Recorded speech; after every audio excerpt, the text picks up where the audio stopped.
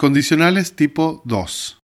Utilizamos las oraciones condicionales del tipo 2 para las condiciones irreales. Características. Condiciones irreales. Estas oraciones hablan de lo que sucedería en una situación imaginaria. La estructura es típicamente pasado simple, más would, más la base del verbo. If I had money, I would buy a car. If I were you. La expresión if I were you se utiliza para dar consejos. If I were you, I would study. Variaciones de la forma básica. Aquí se listan las formas menos comunes del condicional tipo 2. Variaciones en la oración principal. Se puede usar might o could en vez de would.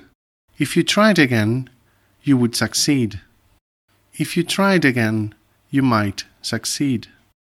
Se pueden usar formas continuas en vez de las simples.